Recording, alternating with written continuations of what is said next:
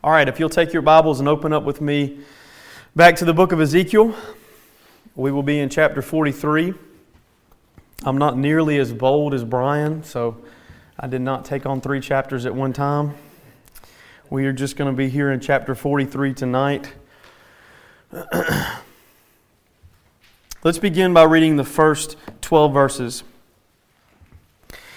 Then he led me to the gate facing east, and behold, the glory of the God of Israel was coming from the east, and the sound of his coming was like the sound of many waters. And the earth shone with his glory, and the vision I saw was just like the vision that I had seen when he came to destroy the city, and just like the vision that I had seen by the Chebar canal. And I fell on my face, and as the glory of the Lord entered the temple by the gate facing east, the Spirit lifted me up and brought me into the inner court, and behold, the glory of the Lord filled the temple. While the man was standing beside me, I heard one speaking to me out of the temple, and he said to me, Son of man, this is the place of my throne and the place of the soles of my feet, where I will dwell in the midst of the people of Israel forever. And the house of Israel shall no more defile my holy name, neither they nor their kings, by their whoring, by the dead bodies of their kings at their high places, by their setting their threshold by my threshold, and their doorposts beside my doorposts, with only a wall between me and them. They have defiled my holy name by their abominations that they have committed, so I have consumed them in my anger. Now let them put away their whoring and the dead bodies of their kings far from me, and I will dwell in their midst forever. As for you, Son of man, describe to the house of Israel the temple, that they may be ashamed of their iniquities, and they shall measure the plan. And if they are ashamed of all that they have done, make known to them the design of the temple, its arrangements, its exits, and its entrances, that is, its whole design, and make known to them as well all its statutes and its whole design and all its laws, and write it down in their sight, so that they may observe all its laws and all its statutes and carry them out. This is the law of the temple. The whole territory on the top of the mountain all around shall be most holy. Behold, this is the law of the temple. The passage that we have before us tonight here in chapter 43, it continues the description of the temple that was given to Ezekiel, which we began last week back in chapter 40. Now, in this chapter, as you can tell just in the first few verses, we see a lot less of the plans of the design of the temple, although we will have some of that in this passage as well. We have more of the result of the building of the temple in this passage. The name of my sermon tonight is Faithful to the Faithless. Now, that's a title that might not make a lot of sense to you or complete sense to you right now, but I hope by the end of the passage, by the end of the sermon tonight, that will make sense. Faithful to the Faithless. I do think that this is an important chapter for us to see that it is hard to place this temple being built after the life, the death, and the resurrection of Jesus. There will be several places as we continue to work through this chapter which point us back to that old covenant law contained within this temple and the plans for this temple and that old covenant economy. Something that was fulfilled and made obsolete, right, with the death and resurrection of Jesus. So again, I think as we work through this, and I'll continue to point to those things, it's just harder and harder for me to see this as something that will be built or is meant to be built post-resurrection of Christ. Now, one focus that Ezekiel has had throughout this book, really beginning all the way back in chapter 1, has been his focus on the glory and the holiness of God. The book began with a display of the glory of God. And along the way, Israel defiled and attempted to pollute that through their idolatry. Eventually, that resulted in the glory of God leaving the temple, a point which we will come back to soon. We'll talk more about soon in this passage. But in this passage, the glory of Yahweh is again our focus. It is the focus of Ezekiel here. In this passage, it signifies that God would accept this temple, which was described in most of its detail last week. He would accept this temple and the worship within this temple if it were built in the manner in which it was meant to be built. So with that said, here in verse 1, we see that Ezekiel is led to the gate facing the east. And behold, the glory of the God of Israel was coming from the east, and the sound of his coming was like the sound of many waters, and the earth shone with his glory. So Again, the temple had been described for these last 3 chapters in great detail, and this same one who had taken Ezekiel around describing the temple to this point in those first 3 chapters, he is the same one who's with Ezekiel here in verse 1. He continues to lead Ezekiel around this temple and continue to show him things about this temple which was meant to be built to, if given to repentant Israel. Ezekiel is now led back here to the east gate of the temple. Now, this mention of the east gate and this leading him back to this east gate, it is done on purpose and it is significant. It really sets the tone for the rest of the chapter. You might recall back in chapter 10, Ezekiel was shown in that chapter. Brian preached that chapter, but it was shown in that chapter, Ezekiel was shown a vision of the Lord who had turned away from Israel because of their sins, the captivity, the final captivity of Israel, Judah, and their judgment was on the brink of happening. I mean, it was basically, overnight that was expected to happen.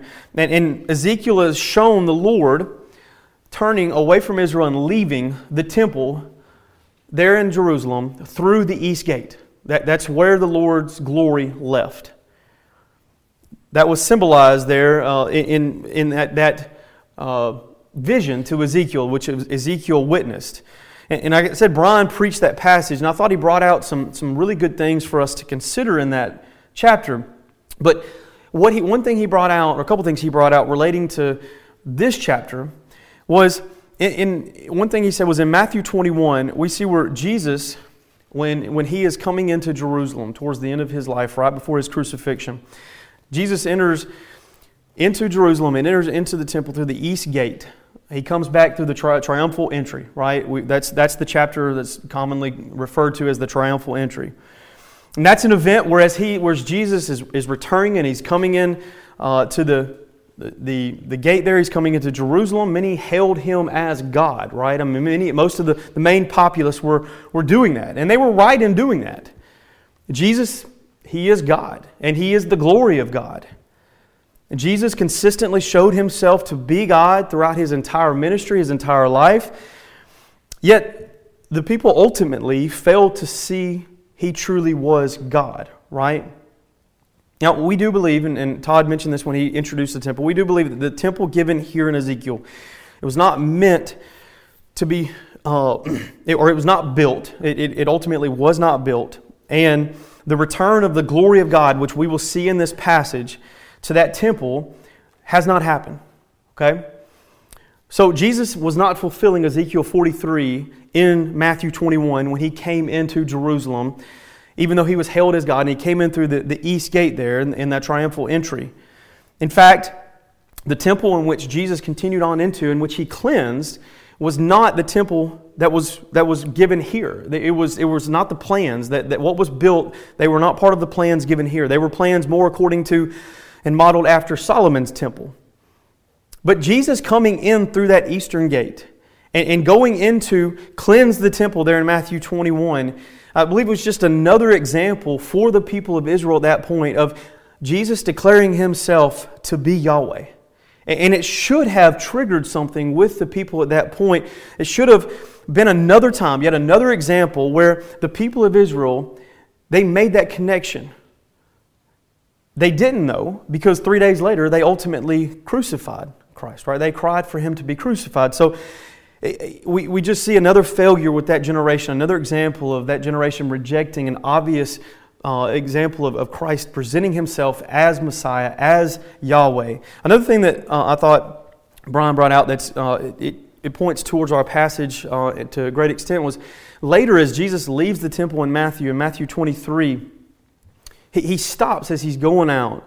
And it's kind of reminiscent of Ezekiel 10. In Ezekiel 10, when the glory of the Lord is leaving the temple, He stops for a moment. And He speaks. But as Jesus is leaving the temple there in Matthew 23 and verse 37, He says this. He says, "O Jerusalem, Jerusalem, the city that kills the prophets and stones those who are sent to it. How often would I have gathered your children together as a hen gathers her brood under her wings, and you were not willing? See, your house is left to you desolate. For I tell you, you will not see me again until you say, 'Blessed is he who comes in the name of the Lord.'"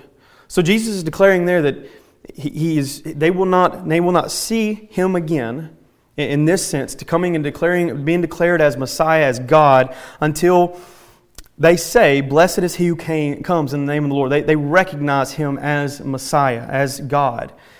And this is further proof, I think, that Ezekiel 43 was not fulfilled in that triumphal entry, right? Because as we will see in this passage, when the glory of God returns, he is said to have returned in this temple, it will be forever. He was meant to return forever.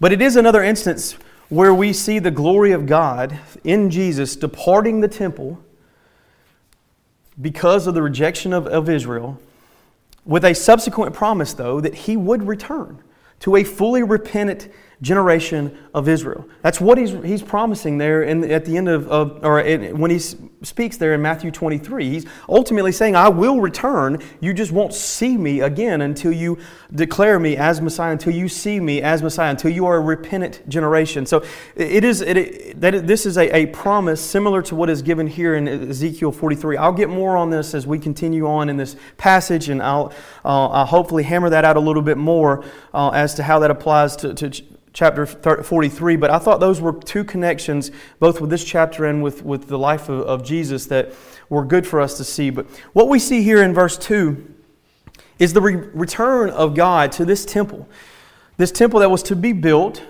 by a repentant Israel. His return, as we see here in verse 2, it was going to be loud and it was going to be bright. It was going to be unmistakable. There was going to be no question. The glory of the Lord had returned to this temple. It would be impossible to miss. The sound that's described here, the sound of many waters, as the glory returns, is very similar to what is described by Ezekiel back in chapter 1, verse 24. There, Ezekiel is before the glory of Yahweh, and he says, "Over the heads of the living creatures there was like the likeness of an expanse, shining like awe-inspiring crystal, spread out above their heads, and under the expanse where their wings were stretched out straight, one toward another. And each creature had 2 wings covering its body. And when they went, I heard the sound of their wings like the sound of many waters." But Ezekiel goes on to say, "like the sound of the Almighty." A sound of tumult, like the sound of an army. So this sound, it was made by angels in chapter 1, but Ezekiel immediately associates it with God Himself, the sound of the Almighty. And it's meant really just to give us a picture of this great sound of the glory of God, the Almighty coming to fill this temple. Now, notice also here that in the coming of the glory of God, not only would the temple see His glory, and you could assume that the people of Israel obviously would see His glory, but what does the text go on to say? It says that the earth would shine with His glory, right? If it means what it says, then this return mentioned here in chapter 43, it would be marked by the whole world. Something that we know has not happened, right? Now, when the glory of God returns for the whole world to see, though, one day, that will be in the person of the conquering Jesus, as He comes against the army assembled against Israel there in the valley of Megiddo. How does that square with what is here in this chapter? Again, I'll try to bring this all together as we get towards the end of this chapter and hopefully bring some clarity for us. But we move on to verse 3. Ezekiel's memory here is brought back to the visions he had in chapter 1 and 10.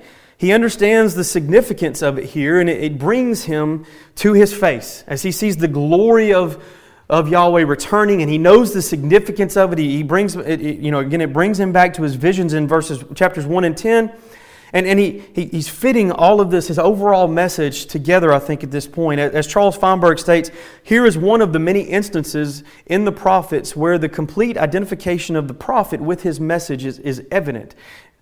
The true prophets of God, they didn't get lesser visions or lesser prophecy where they were unsure if the message was from God or if there was just, what was going to happen, so to speak. They knew when God spoke to them. It was evident. They connected it with God's previous messages and with God Himself.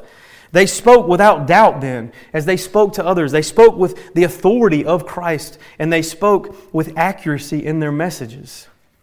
Completely unlike anything we see today. These claimed false messages that are given in these half prophecies or these partial prophecies. God does not deliver partial, questionable prophecies where we have to wonder if it's supposed to come true or if it's really from God or not. Every prophet you see In the Old Testament and the New Testament, they were clear that the messages they got were from God. They connected it to the messages they got elsewhere from Him, other times from Him. They all connected together, and they knew they were getting a word from God.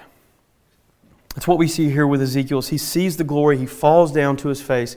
And then verses 4 and 5, Ezekiel is brought back to his feet by the Spirit, and he's brought back to see the rest of this vision. Then he's brought into the inner court of the temple.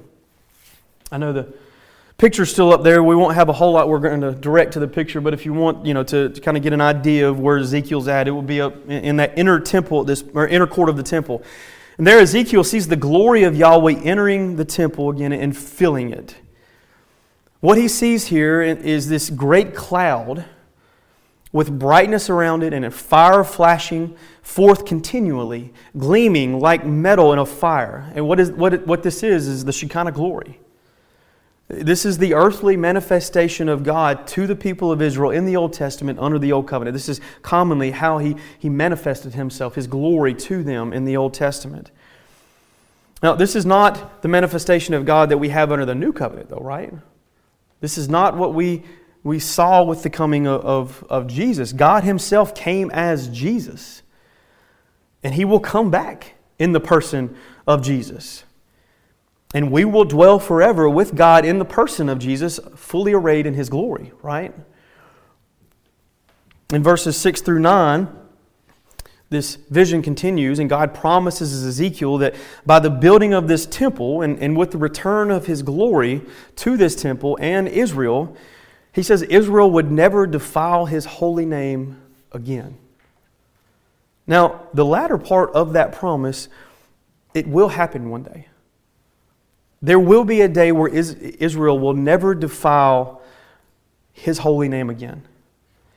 But again, the building of this temple will not be what brings that about. That's not what's going to trigger them not defiling His name again, which is what it seems to be indicated partly in this chapter anyways, is that once they are faithful to Him, they rebuild this temple, then His glory will come and they will never defile His name again. Now, what will bring that about will be their trust and acceptance of Jesus as their Messiah through the new covenant. That will bring their faithfulness, bring about their faithfulness as a nation. It's not going to be their adherence to the old covenant law. We see someone else then begin to speak to Ezekiel here, other than the one who had been showing him these measurements and the layout of the temple. This other voice, as we can probably clearly see here, is certainly the voice of God Himself, the voice of Yahweh, as He tells Ezekiel that this is the place of His throne. Now, God is the only one who would or will have a throne once He returns. There's no question that this is God speaking to Ezekiel here. And what the Lord tells Ezekiel is quite interesting. He tells Ezekiel that this is the place where the soles of His feet would be and where He would dwell in the midst of the people of Israel forever. That is certainly kingdom or eternal ages language. We've seen that in other passages here, to some extent, in other passages here in Ezekiel and other prophets. But remember, the glory of God had left the temple during the life of Ezekiel, right? That had happened. I mentioned that back in chapter 10. And so to that generation in Ezekiel, it appeared as if God had completely forsaken them. That's what they thought. That's what they felt. But God here, He gives them plans for restoration and a return to Ezekiel, to that generation, okay? Not only would God promise to return and restore that generation, but He promises that from that generation forward, if that happens, Israel would never again defile His holy name. As I mentioned that a little earlier. No one would. As we read in this passage, from the lowest to the kings, everyone would be faithful within the nation. They would not commit spiritual adultery any longer. They would be His people and He would be their people. And I know I keep on pushing this off towards the end, but I want you to tuck that away in your mind. I'm going to come back to that when we get towards the end. But that is the promise that Ezekiel is told by God to give to this generation with a condition that we'll see here in a moment. Okay? Ezekiel speaks here in these couple of verses also about the dead bodies of their kings. We see that written here.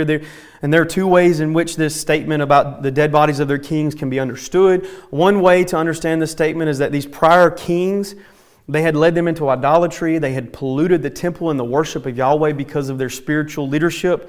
And it could be seen as God saying this would no longer be the case when this temple was built with repentant Israel, when God returns with His glory to dwell with them forever. A second way in that Scripture indicates that the bodies of 14 kings of Judah were interred in royal sepulchres in Jerusalem on the southeast hill, where the temple and the palace were located. We know that from passages in Scripture. So some commentators, they think that Ezekiel is being told here that those bodies, when this temple is built, those bodies are going to be removed because they would defile, dead bodies would defile the temple. You know, dead bodies were said to make anything unclean on the Old Covenant law, and that would make sense under the Old Covenant. It fits also with verse 12, where we see in verse 12 it talks about how the whole area, the whole territory on the top of the mountain would be most holy. I'll let you pick which one you feel like fits better. Then in verses 8 and 9, the abominations and the idolatrous acts were told of the people and their leaders. They would be a thing of the past in this new temple and with the return of the Lord.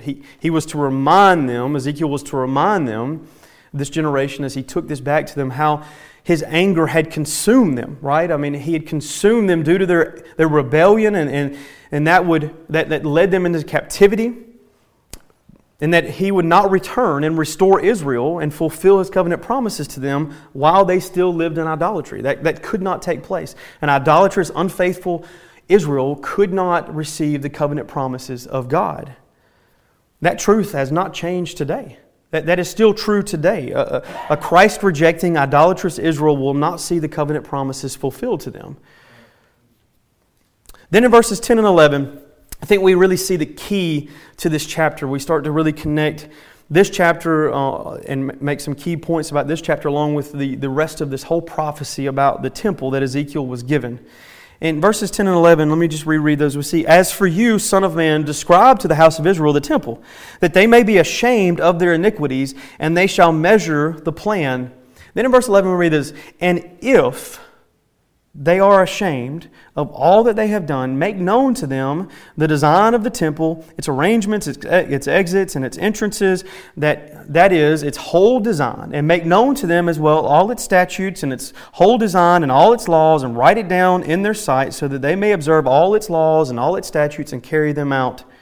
So Ezekiel is told here that he was to take back to the people this prophecy and describe to them basically the greatness of these plans and the wonder of the return of Yahweh through these plans. But verse 11 tells us he was not to give them the actual plans, not yet. He was to determine whether they were ashamed first, whether they were repentant, basically, of their sins and their rebellion. If and only if he found that to be the case, was Ezekiel then to give them the full design and the full plans of the temple. Of course, the flip side to that is that if Ezekiel gave this vision to Israel without the full description of the plans, this generation that he was living in, if he went and gave that to them and he found them not to be ashamed, not to be repentant, they wouldn't get the plans. Right? I mean, there's no other, it's either or. Either you're ashamed and repentant and you get the plans, or you're not and you don't get the plans. So I think this is an important thing for us to think about and to consider as we continue to work through this passage. So think about a few things with that in mind. All right, Israel is in captivity here in Babylon, right? They're in captivity when Ezekiel receives these plans. We know that Israel was to be in captivity in Babylon for 70 years in total. We know that based off of what the prophet Jeremiah was told in Jeremiah chapter 25:11. Their total time of captivity there in Babylon will be 70 years. This vision right here was given to Ezekiel only 25 years into their captivity according to chapter 40. So we're about 25 years into those 70 years of captivity.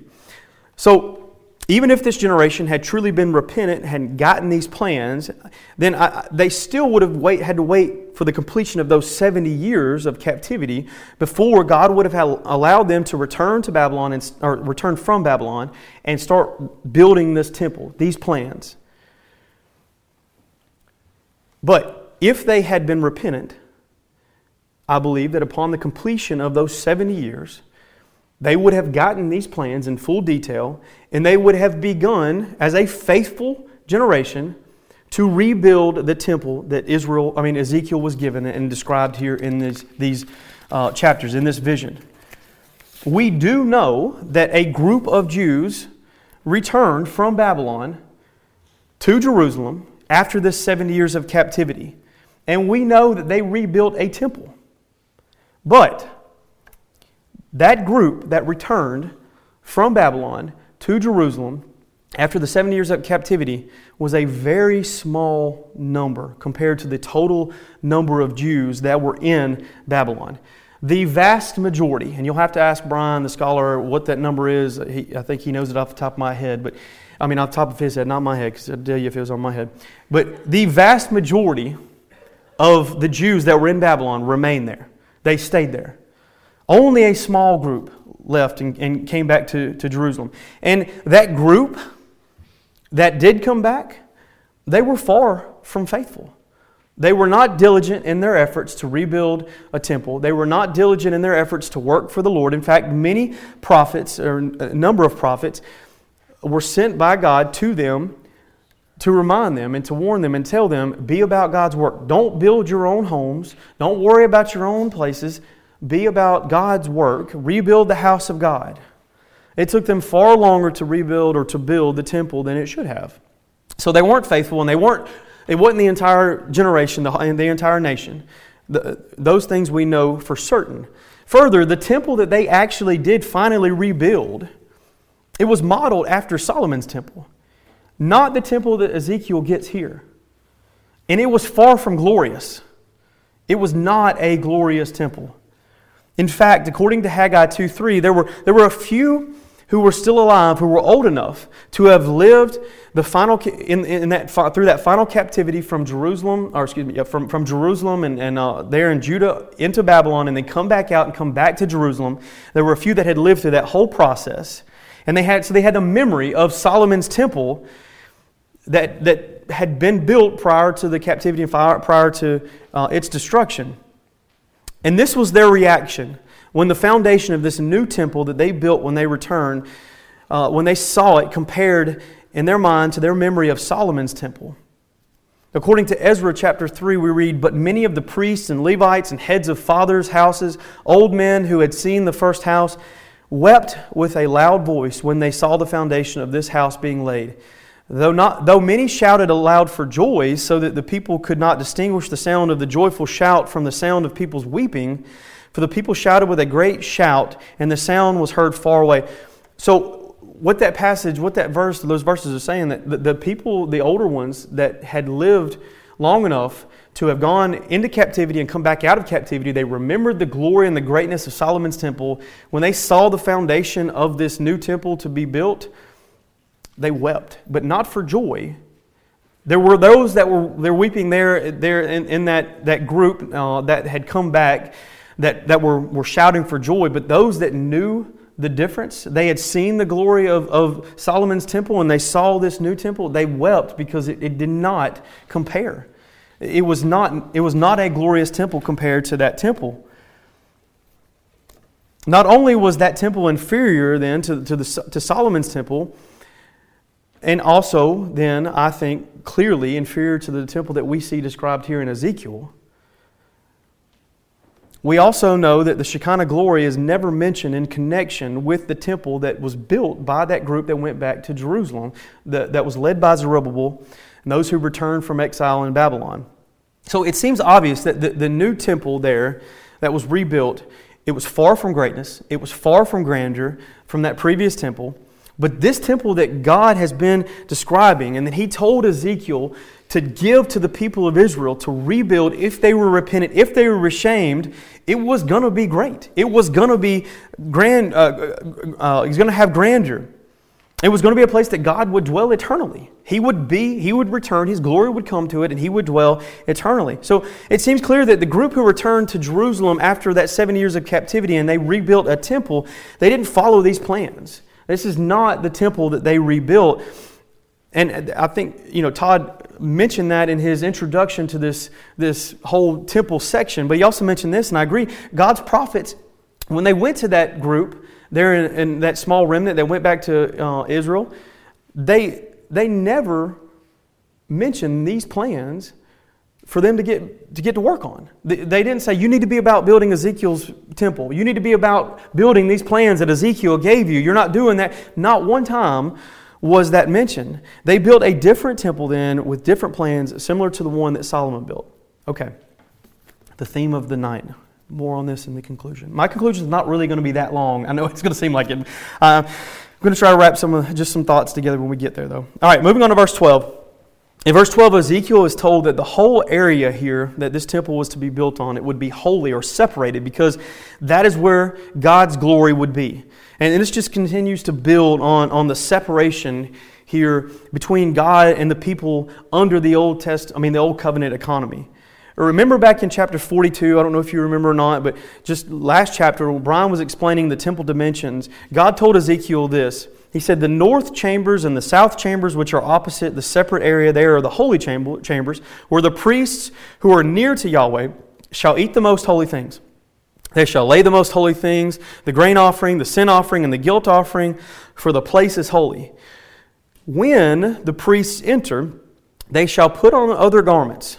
Then they shall come near to that which is for the people. So in this temple, which is to be built, or what was to be built by this generation in Ezekiel, there's a separation that we see between the common people and Yahweh.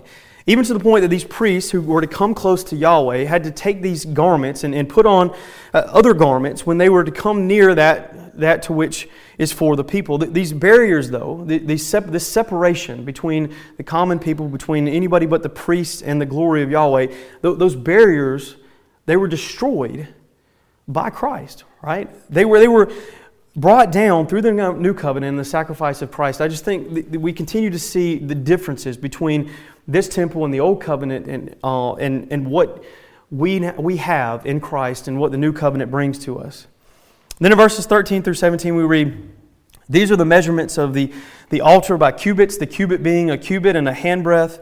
Its base shall be 1 cubit high and 1 cubit broad, with a rim of 1 span around its edge, and this shall be the height of the altar. From the base on the ground to the lower edge, 2 cubits with a breadth of 1 cubit, and from the smaller ledge to the larger ledge, 4 cubits with the breadth of 1 cubit. And the altar hearth, 4 cubits, and from the altar hearth projecting upward 4 horns. The altar hearth shall be square, 12 cubits long by 12 broad. The ledge shall also be square, 14 cubits long by 14 broad, with a rim around it 1/2 cubit broad, and its base 1 cubit all around. The steps of the altar shall face east. So here in these verses, Ezekiel, he receives more plans for this temple than what he'd been given in chapters 40 through 42. But this is a key part of the temple and temple worship. It's plans for the altar itself. This is the place where the sacrifices would be given. I don't want to keep beating a dead horse here, but it seems clear that this temple was meant to be built under the old covenant economy, right? That had to be the case because Jesus had not come and died yet for sins, right? I mean, that had not happened when Ezekiel got these plans, and if this temple was going to be built prior to that, then it would still be under the old covenant economy. But I believe it is clear as we continue to see the plans for this temple given, including the altar itself, that this was meant to be built under an old covenant economy. The altar described here it would rise a little over 19 feet from its base, and it would have steps, obviously, that took the priest up to the top to make these offerings. And I think this is the ultimate process of the design of the temple. If you recall what Brian was going through the temple, it continually just kind of elevated as we got in closer and closer. The temple continued to ascend upwards. And then I think the design and the purpose of that was just to point to the holiness and the otherness of God, right, as we ultimately get to the altar itself. According to verses 18 through 26, then we read, and he said to me, Son of man, Thus says the Lord God, these are the ordinances for the altar on the day when it is erected for offering burnt offerings upon it and for throwing blood against it. You shall give to the Levitical priests of the family of Zadok who draw near to me to minister to me, declares the Lord God, a bull from the herd for a sin offering. And you shall take some of its blood and put it on the four horns of the altar and the four corners of the ledge and upon the rim all around. Thus you shall purify the altar and make atonement for it. You shall also take the bull of the sin offering, and it shall be burned in the appointed place belonging to the temple outside the sacred area. And on the second day you shall offer a male goat without blemish for a sin offering, and the altar shall be purified as it was purified with the bull. When you have finished purifying it, you shall offer a bull from the herd without blemish and a ram from the flock without blemish. You shall present them before the Lord, and the priest shall sprinkle salt on them and offer them up as a burnt offering to the Lord. For 7 days you shall provide daily a male goat for a sin offering. Also a bull from the herd and a ram from the flock without blemish shall be provided. 7 days shall they make atonement for the altar and cleanse it, and so consecrate it. And we'll go ahead and read just to the end of the chapter, verse 27. And when they have completed these days, then the eighth day onward, the priests shall offer on the altar your burnt offerings and your peace offerings, and I will accept you, declares the Lord God. So according to verses 18 through 26, immediately after the temple was to be erected and the altar was put in place and the glory of the Lord returned to it, then these priests from the family of Zadok were to begin offering sacrifices unto the Lord. Not just any sacrifices, but I'm sure as we read through that, you saw they were to offer sin sacrifices, right? And again, I want to stress, I stand firm with Todd in saying that the sin sacrifices were obsolete after the death of Jesus. I cannot see a way that they will be a part of worship to Jesus when He returns to set up His kingdom. I just can't see that. I think Hebrews is clear on that. We know the purpose of Christ's death. We know the purpose of these Old Testament sacrifices, specifically the sin sacrifices, and I cannot see those meshing with worship for Christ when He returns to set up His kingdom. But what we see described here really is a dedication, at least in these first 7 days, a dedication, verses 18 through 26, a dedication of this temple to God. And what is done here really is similar to what was done in Exodus once the tabernacle was finished, and later what was done once Solomon finished building the temple. Similar ceremonies were done. That's a hard word for me, similar for some reason, I don't know why. But they were ceremonies that were close to this. They were done at those same times too. And so it follows suit that this new temple under the Old Testament or the Old Covenant economy would have the same type of ceremonies presented to God, given from the people to God in order to consecrate, to purify, and to have acceptance of this temple by God. In the verse 27, we read about an eighth day. Once these 7 days were done, these sacrifices were finished, God tells Ezekiel that once that's done and these ceremonies are complete, then on that eighth day and for every day after that, these sacrifices will need to continue to be made. And by these daily, seemingly eternal, perpetual offerings, they would make Israel acceptable to Yahweh through these sacrifices. Again, I think just an impossible thing to reconcile with the new covenant, and with the millennial kingdom worship command. These sacrifices were meant to take place, as we see here repeatedly, originally for 7 days for an atonement, to cleanse, to consecrate the altar. We see here salt was to be used to further the purification and preservation process.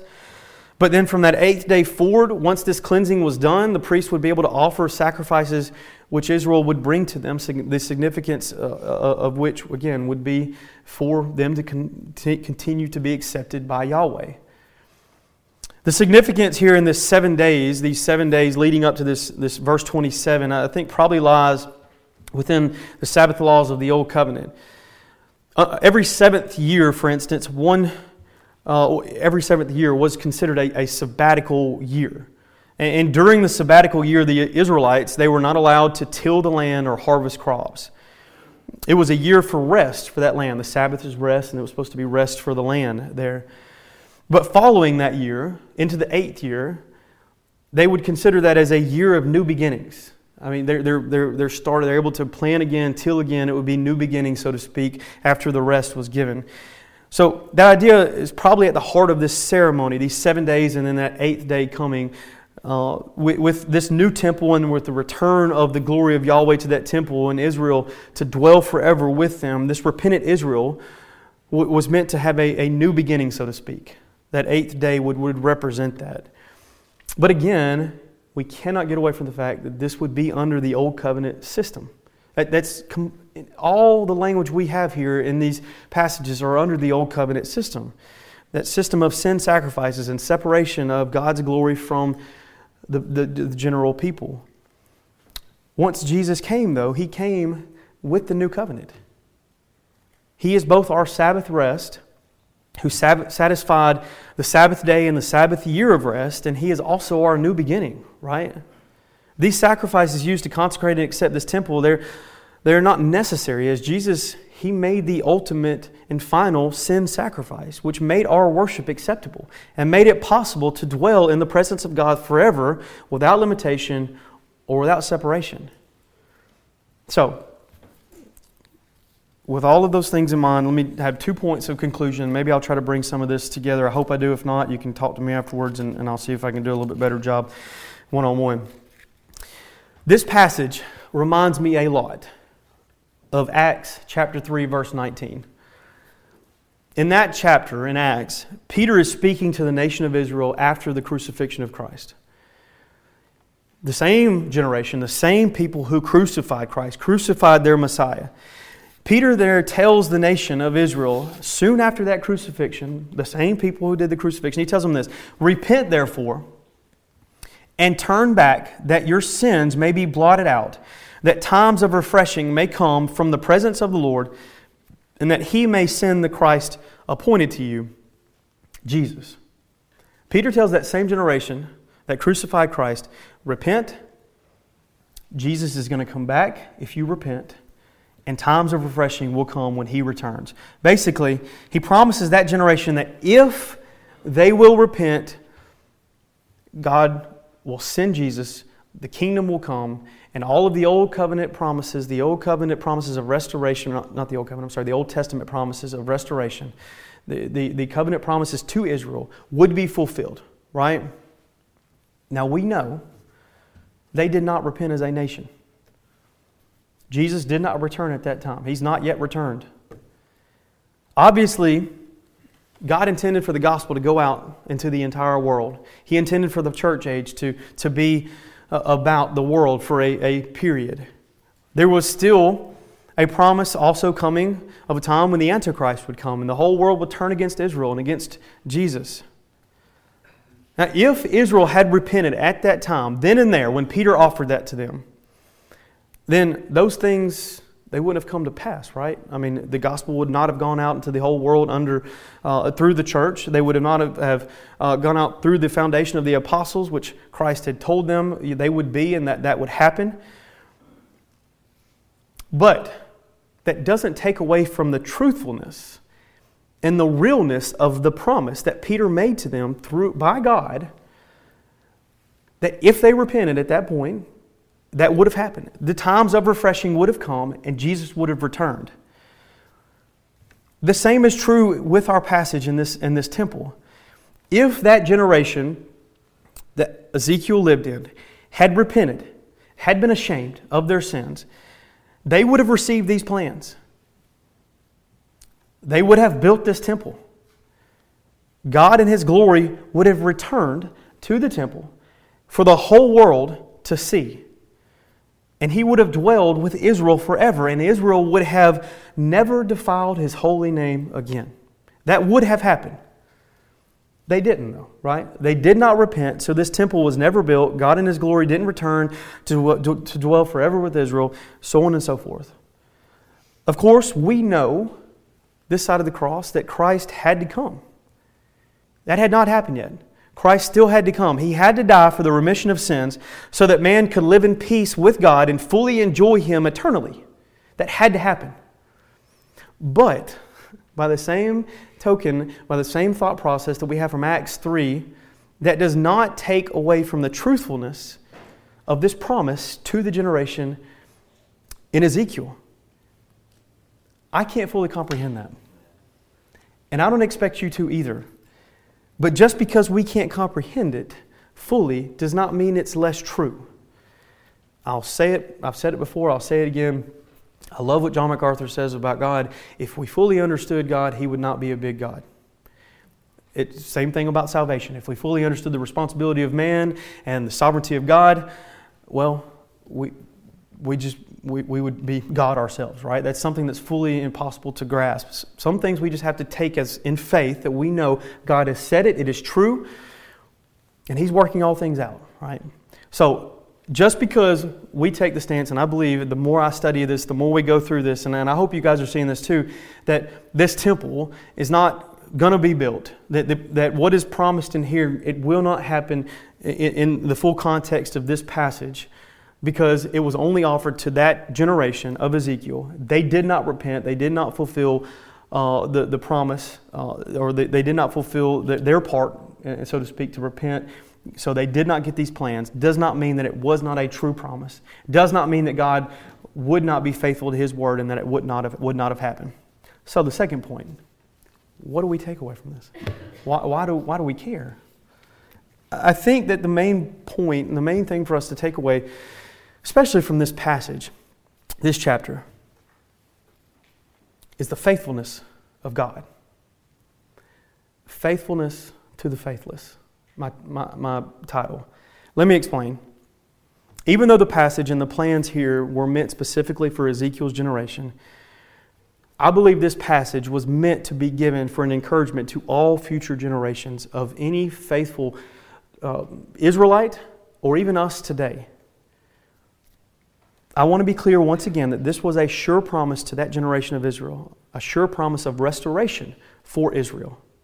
A sure promise that Yahweh in His glory would return to them again and would dwell with them forever. That did not happen because that generation was not faithful. But it absolutely would have happened had they been faithful. And I want you to think about that. This promise was given to the generation of Israel that had been so unfaithful, so rebellious, so idolatrous, that they had extinguished the patience of God and had brought destruction on Jerusalem and captivity for that nation. That's the generation that God is promising in this chapter and these chapters for His return, His dwelling, and His promises to come back to them, right? If God then was willing to restore and dwell with that generation, and He was willing to do that because of His faithfulness to His promises and to His people and His name, well, we can be sure He's not going to balk at that in the future, right? He's not going to be faithful to fulfill His promises in the future. He's not going to be faithful. He's not going to be unfaithful to fulfill His promises both to Israel and to us who have been grafted into the new covenant and the new covenant promises. And you know, again, looking back at that generation with Peter's day, right after Christ was crucified, a promise of restoration was given to the generation that crucified Christ. There are just parallels here between that generation and this generation. God is faithful, even to the most unfaithful, if you want to put it that way. And humanly speaking, it's hard to look at two more unfaithful generations in Israel than the generation here in Ezekiel's day and the generation there in Peter's day, right after the crucifixion of Christ. Yet God promised them, you repent, I will be faithful. And we know that that day will come. They will repent.